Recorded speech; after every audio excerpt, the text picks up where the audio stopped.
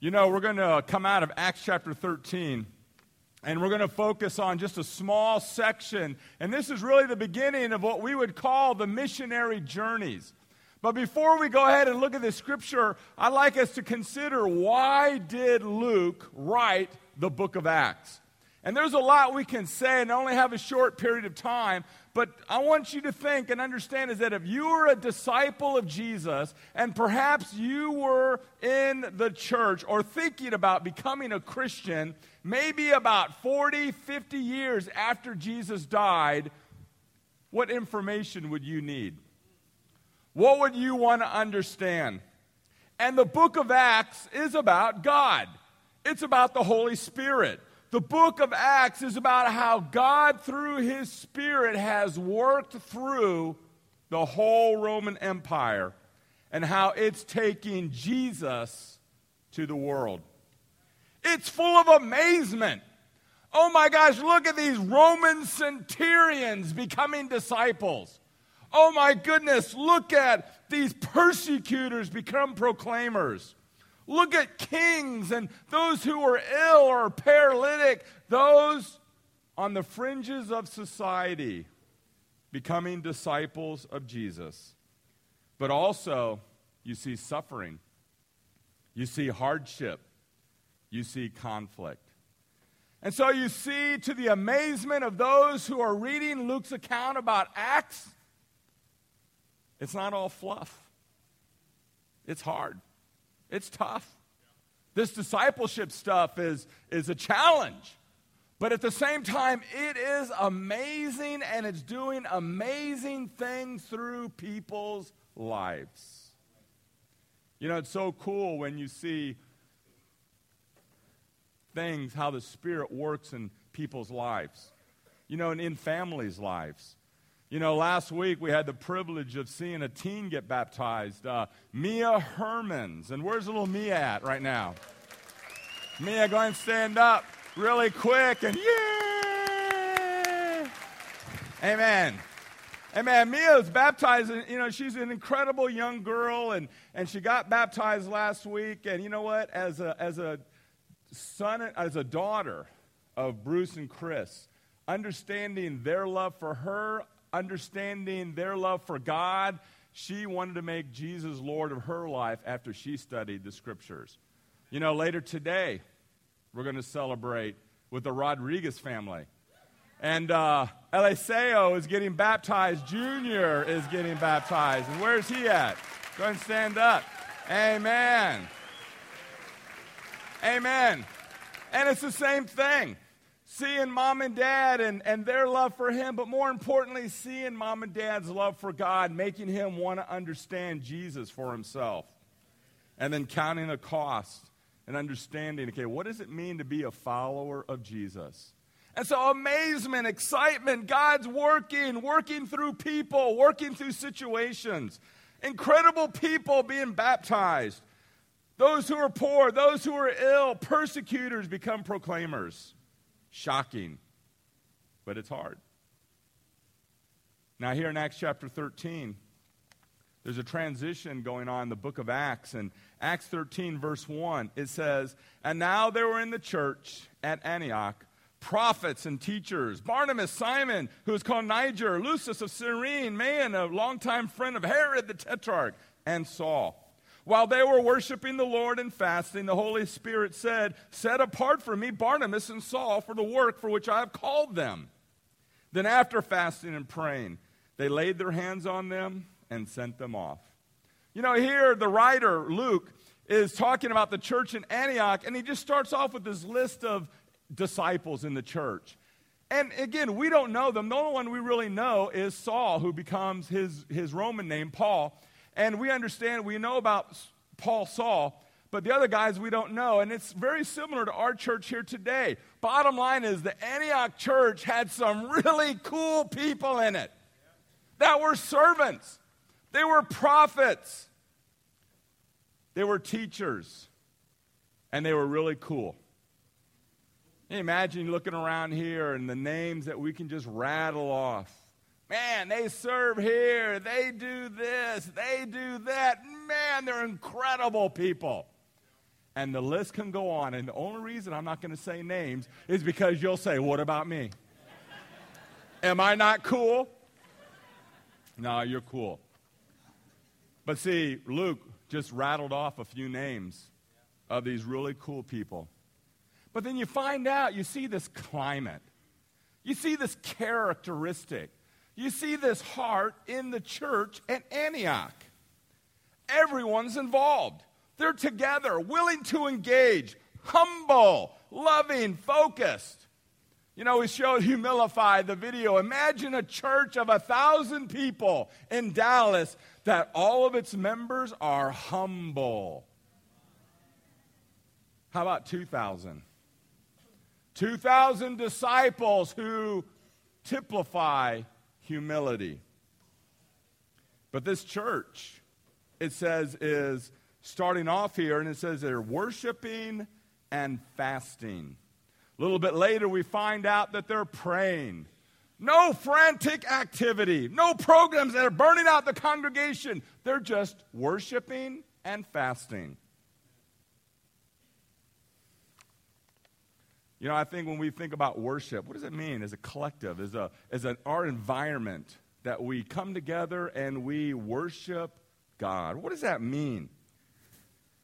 Well, worship is the expression of reverence, adoration of God. There's God, and then there's us. There's God, then there's me. Peter worshiped God in the boat when he said, Lord, go away from me, I'm a sinful man.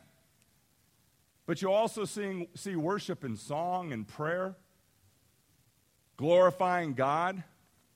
Here in Hebrews chapter 13, in verse 15, we find that the writer Hebrews says, through him let us continually offer up a sacrifice of praise to God, that is the fruit of lips that acknowledge his name. Do not neglect to do good, to share what you have, for such sacrifices are pleasing to God. So we come together as a church like Antioch and we worship. It's not confined to this time alone. We can worship tonight. We can worship tomorrow.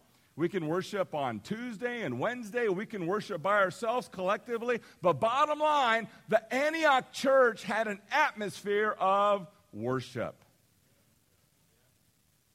Must have been pretty exciting.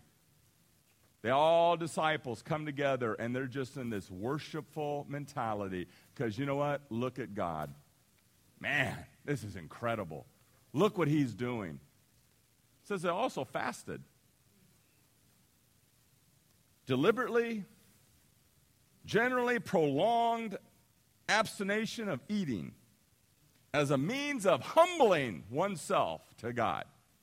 Now imagine a church, we come together and the music's great, the singing's great, the praying's great. Woo, we're worshiping Jesus. And we got all types of music because we got all types of people.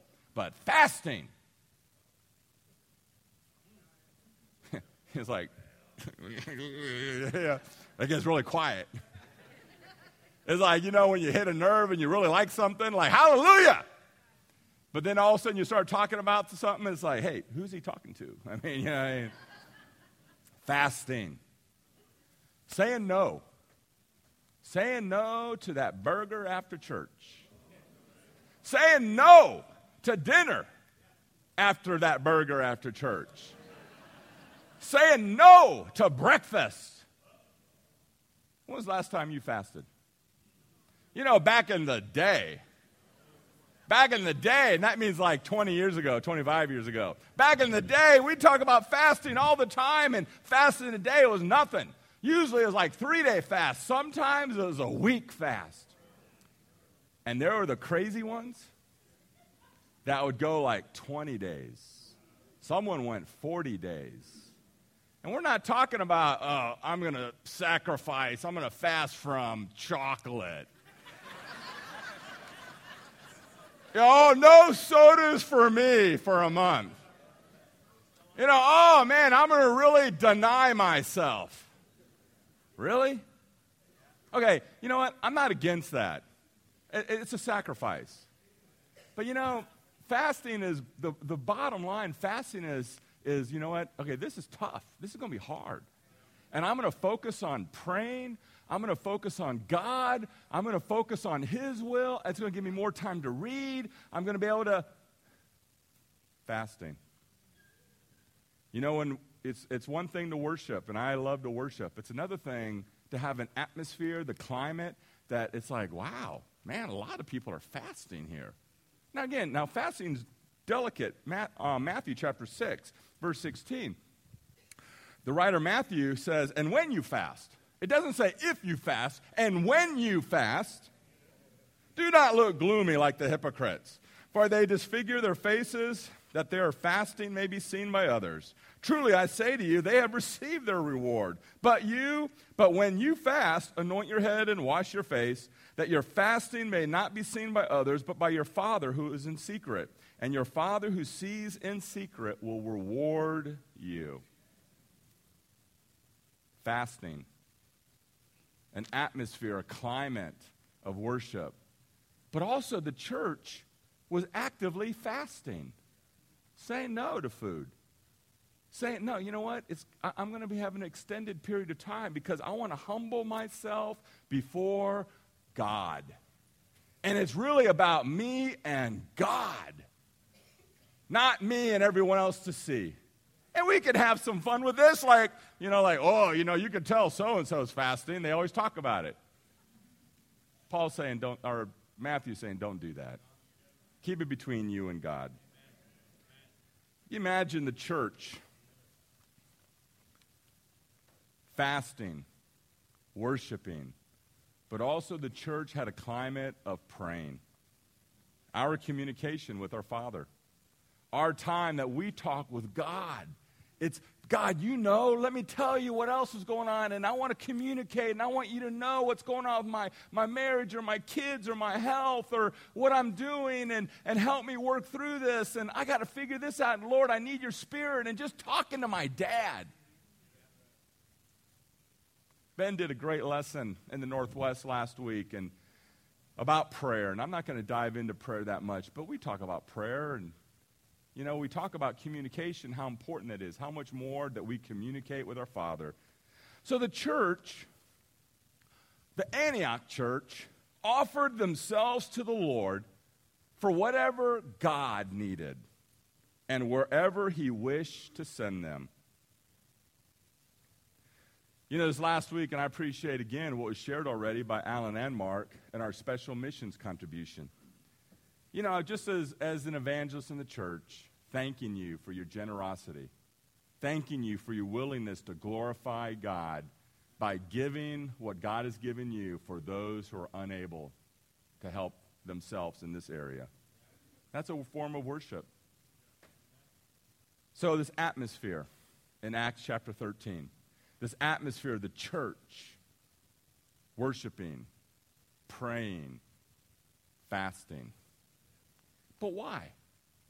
Why would you ask yourself, why were they doing these three things? Why was this group, this church, so focused on doing these things? The bottom line, it was all about Jesus. They were focused on Jesus. The church was called to be about the ministry of Jesus. They were focused on preaching to a lost world. They were focused on teaching, keeping the saved. They were focused on healing those who needed to be healed. The reason they were fasting and praying and worshiping God is because they wanted to be filled with Him, His presence, so they can be about His purpose. Set apart, called. And see, now we see the Holy Spirit set apart two candidates of this church and says, I want them to do this. Now, I don't know how the Holy Spirit did that. I don't know if they were praying, all of a sudden someone jumped up and says, I see this person doing this and that. I don't know. Maybe Paul and Barnabas offered themselves. I don't know. But all we know is that the Holy Spirit said to the church, set apart for me these two people. Because the climate of the church was such that they were in touch with God. And they then responded to what God wanted Barnabas and Saul to do. So then the Spirit announces that God has called these two guys to a special work. You know, we think about us here today. Chosen, separated, called. We read this scripture, 1 Peter chapter 2, verse 9. And it says, but you are a chosen race, a royal priesthood, a holy nation, a people for his own possession, that you may proclaim the excellencies of him who called you out of darkness into his wonderful light. Once you were not a people, but now you are a people of God. Once you have received mercy, but now you have received mercy. You know, Barnabas and Saul, they were called, they were chosen, they were picked. The Holy Spirit said, send them. You know, it's one thing when it says, you know what, someone else gets picked. How about when you get picked? You know, grade school. You know, talk about some of the most insecure time of your life. Going out to the playground, and we're going to play kickball, and we're going to go ahead and we're going to pick. And you know what? Usually kids, when they pick for kickball, they want to win. So they don't start picking the scrubs. They pick those who think that they're going to help their team win versus the other person. So I'm going to pick my team, and, man, I'm going to pick Mark, and, man, I'm going to pick George, and, you know, I'm going to pick Ben and Jacob, and, you know, you pick Alan. I don't want Alan. Because I want to win. I'm joking. But see, called, chosen, we're royal. Called out, holy. And see, now we're called out of darkness to proclaim his excellencies. We're called out to do something. We know Paul and Barnabas were called out to go on a missionary journey. But see, we got to understand is that if we as a church have this climate, and we as a church are going to be focused then on fulfilling the ministry of Jesus, then that means we're called. And we're called to go. You became a disciple. You read Matthew chapter 28. Verse 18 or verse 19 says, go. Go. Go, therefore, and make disciples of all nations, baptizing them in the name of the Father and the Son and the Holy Spirit, and teaching them to observe all that I've commanded you. And behold, I will be with you always to the very end of the age. We as disciples are called, set apart for a work. The church was called to go. You know, it is not and never has been about buildings, programs, or property. God's church always consists of people, and the emphasis always falls on people. In the Gospels and in the book of Acts, it's all about relationships.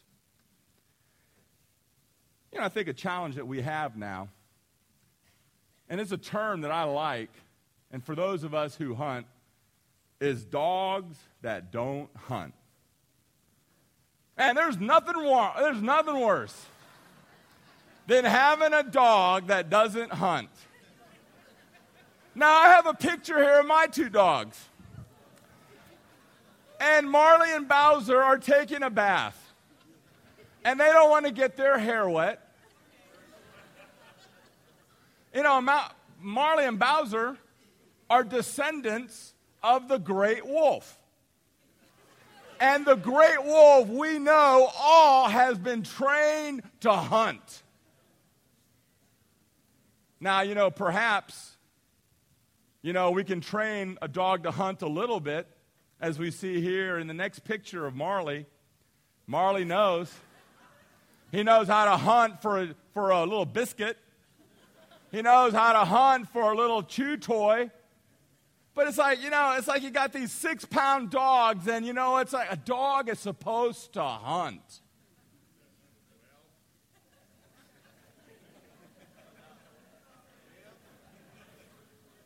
You know, how about disciples? You know, I'm going to show a video clip real quick. It's a true story. It's a book, and it was actually written about this woman's life, and the clip is from Dead Man Walking. And it's about this nun who goes to death row inmates and serves death row inmates. And it's actually, this story here is in Texas. And so here's a little clip of a situation that she had. It was at the trial of a man who is basically accused of murder, 2 teenagers, raped and murdered, and they're on trial, and they're about to be either set free or sentenced. And this is a little clip that I want to show. It's always a good sign when you have to wait. I don't know whether we made any headway in there. I thought you did great. The best thing would be if they realized their own culpability in the death of a man. Hilton. Excuse me, sister. I'm Walter Delacroix's father. Mr. Delacroix, I'm sorry about your Sister, I'm a Catholic. How can you sit by Poncelet's side without ever having come to visit with me and my wife or the Percys to hear our side? How can you spend all your time worrying about Poncelet and not think that maybe we needed you too? Mr. Delacroix, I didn't think that you wanted to talk to me. You going in? Miss Mary Beth and Clyde Percy. I'm sorry about your daughter. Yeah, so are we. Excuse us. Listen, sister, I'm sure you've seen a side of Matt Poncelet that none of us have seen. I'm sure he's on his best behavior, must be pretty sympathetic to you. But, sister, this is an evil man. This is a man who abducted teenage kids and raped and killed them. That scum robbed me of my only son. My name, my family name dies with me. There will be no more Delacroix, sister. No more. I want you to know I do care about you and your family and what happened to your son.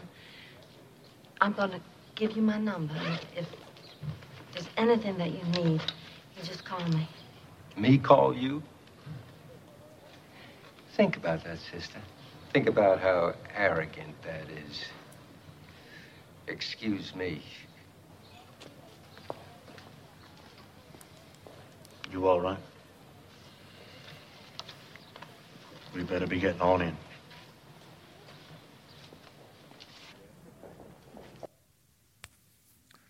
You know, I saw that video or that movie, I don't know, 20 years ago maybe. I still remember it. Me call you? Someone's hurting. Someone's suffering. Someone's lost. Someone needs God. Oh, here, let me give you my number. Let me give you my number, and if you want to, you can contact me. Think about it. Think about how arrogant that is. See, when dogs don't hunt, they just take showers and take care of their hair. They look cute, and they're treated as they're cute. And maybe they go and hunt for a little bone because they're cute. But see, when dogs don't hunt, they don't make an impact. They just take up space. And see, we're still surrounded by a lost and hurting country. Even though we're in Texas and even though we're in Dallas, we still live in a lost world. Here, let me give you my number. Call me. Call me when you see that you need God. Call me when you realize that maybe you need to study the Scriptures. Call me when you're trying to deal with maybe this pain and suffering that you're going through. Think about how arrogant that is. See, I think sometimes, I remember I saw like 20 years ago, and that haunts me. Because I've seen myself having an arrogant attitude.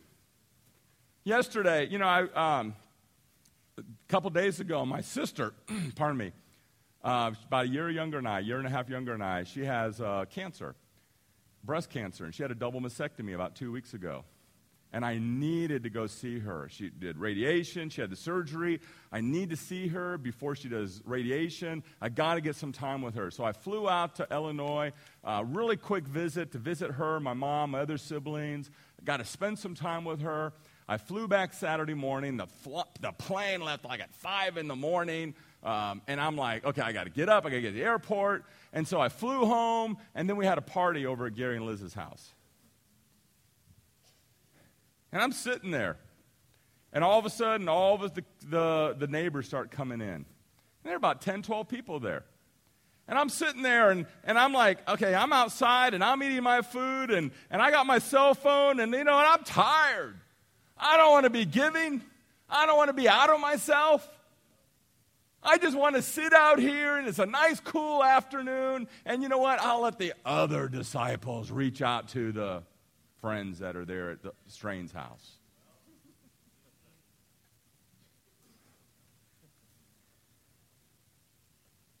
Like, man, who's a disciple? Who's called? Who's separated? Who is chosen? Who's a son? Who needs to know better? And to get off their, I'll say it the French way, derriere, and to go and serve and love. So I went up and I started reaching out and I had some great talks. But see, sometimes dogs don't hunt. And I know I've blown it. I know I made mistakes. But man, I want to hunt. I want to get hungry. I want to find the lost. I want to serve the needy. I want to serve those who are hurting. I want to give my heart because I've been chosen. And see, I think as disciples, is that if we have that mindset of we're just sitting back and we're willing to give our number out, it's an arrogant attitude because we live in a hurting world. We're surrounded by people who are suffering. And we're the ones who need to reach out and love and be like Jesus to a hurting world. So where to have you been called? Where to have you been called? To your work? Some of you work in places that most of us will never be. Surrounded by people we'll never meet. Some of you live in neighborhoods or in apartment complexes. Some of you have family members that we'll never talk to, will never come out, and their only opportunity is you. To reach out, to love, because you are called. Now, the challenge is that maybe sometimes, at times, we feel like we're not equipped, that we don't have what it takes. And I get that. But God doesn't call the equipped. God doesn't call those who are equipped. He equips the called.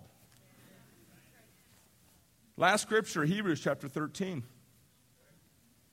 Hebrews chapter 13 and verse 20.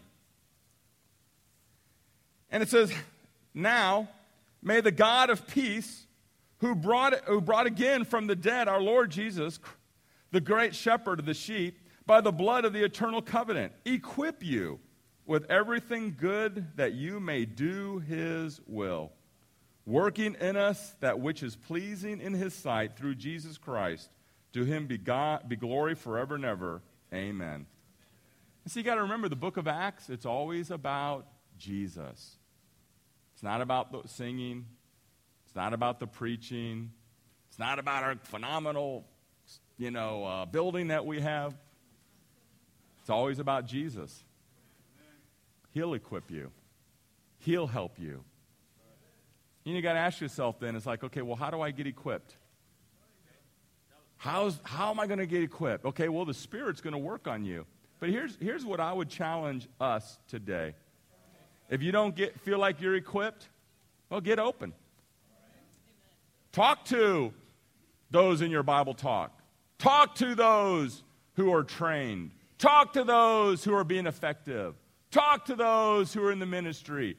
Talk to those. Get open.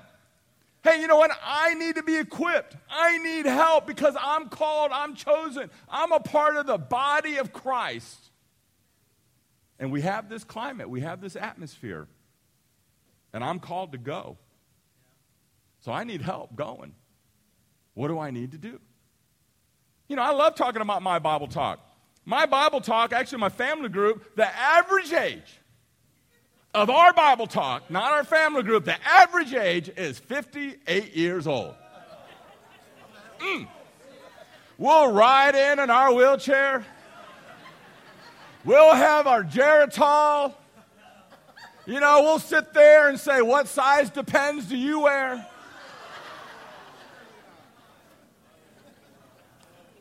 A bunch of 58-year-olds. And you know what we do? Man, we party. Last night, yesterday at the Strain's house, I think they had like 10 of their neighbors come. It bumped the average age up a few years. I think it jumped up from 58 to about 65. And that's okay. Last week, the week before, we had another party. And I think we had where was that party at? The week before. Oh, no, it was Barb's house. She had family friends. She had neighbors. You know, I think she had about 10, 12 friends from her neighborhood over in Little Elm. We had food, and we partied. We had something over to our house. Again, 58-year-old average, Geritol, wheelchair, and I think we had 10 friends out. Food and fun. Because guess what? We're called. We're chosen. We're a royal priesthood. We need to help and love and engage. In one of my talks with one of the guys there last night, I found out that his wife's father, who was there with us that night, he just got diagnosed with dementia. And this guy is he's like 60 years old. He almost started crying on me. And he goes, yeah, my wife, it's even harder on her. Scamper over and I talk to Patty. Hey, Patty, because Patty's mom's going through that. This guy, when I said goodbye to him yesterday, I said, hey, I'd love to see you again, hope to see you again. He goes, yeah, I hope I see you again too sometime. He's going to see me again. He's only 2 doors down. Why don't you get open? I want to be effective. I want to make a difference in a lost world. I want to be able to bind up the wounded and help the weak. So, get open. Ask questions. You know, one of the things that's working in our group is that we're working together. We can't host a party every week. Okay, guess what? The Strains are going to do it this week. Last week it was Barb. The week before it was us. We did something over there in Argyle. We work as a team. You do a little bit of this, you do a little bit of that, and guess what? We're going to make an impact. Why? Because we're called. Because we're part of a fellowship that, you know what? The climate is loving and concern. The climate is one of worship and praise and sacrifice and engagement. Because we understand that as disciples, that we've got to fulfill Jesus' ministry. We're here not because of us. We're here because of Jesus. We're here because when we read the Word of God, when we read about Jesus, that's why I do what I do. And ultimately, we understand His calling for us today to go. Whether or not it's in Trophy Club, which is a part of the Northwest region, or part of...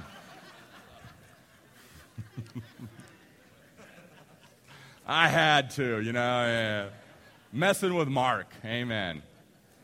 I got something for Mark next time I preach. Oh, it's going to be good. I almost used it today, but I couldn't do another video. Where are you? Where has God called you to? We're all called somewhere. So I hope that we understand that calling. We understand the impact God wants us to have. We understand how we can love. It's good to remember. It's good to be grateful. It's good to honor. And ultimately, the challenge we have is understanding that we're called. Let's go to God in prayer. We'll have one last song, and then we'll be dismissed.